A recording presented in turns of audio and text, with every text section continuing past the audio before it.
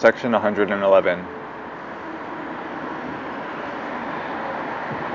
O mortal who complainest of death and fate, accuse none of the harms thyself hast called.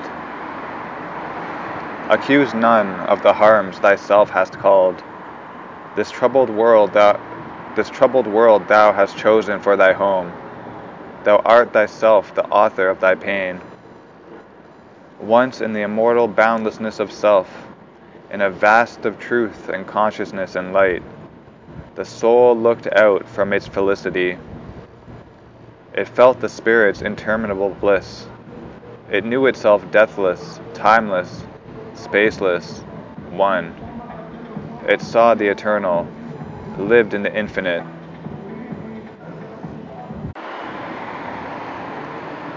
It felt the Spirit's interminable bliss.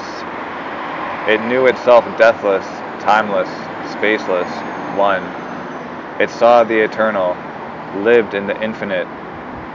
Then, curious of a shadow thrown by truth, it strained towards some otherness of self.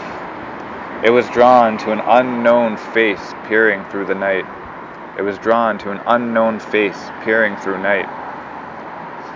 It sensed a negative infinity, a void supernal whose immense excess, imitating God in everlasting time, offered a ground for nature's adverse birth.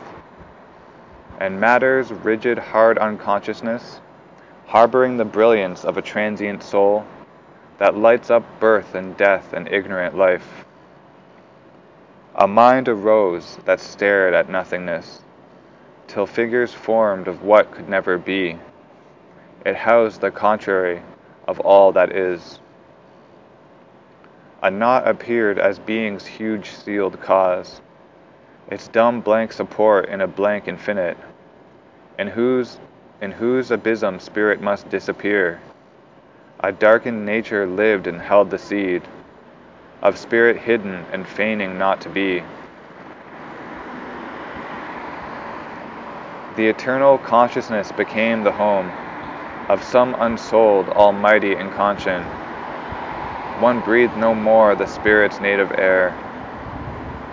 A stranger in the insentient universe, bliss was the incident of a mortal hour.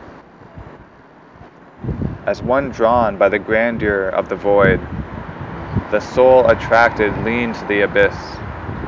It longed for the adventure of ignorance, and the marvel and surprise of the unknown, and the endless possibility that lurked in the womb of chaos and in nothing's gulf, or looked from the unfathomed eyes of chance. It tired of its unchanging happiness. It turned away from immortality. It was drawn to hazard's call and danger's charm. It yearned to the pathos of grief, the drama of pain, perdition's peril, the wounded bear escape, the music of ruin and its glamour and crash, the savor of pity and the gamble of love, and the passion and the ambiguous face of fate.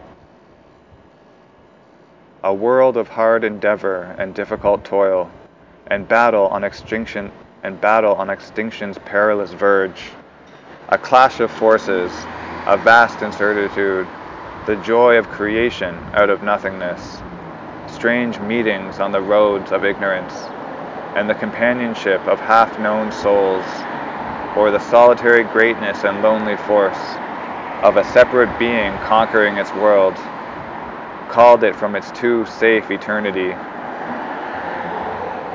A huge descent began, a giant fall, for what the spirit sees creates a truth, and what the soul imagines is made a world. A thought that leaped from the timeless can become indicator of cosmic consequence and the itinerary of the gods, a cyclic movement in eternal time.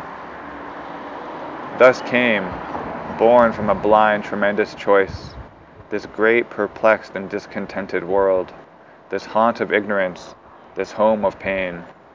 There are pitched desire's tents, grief's headquarters.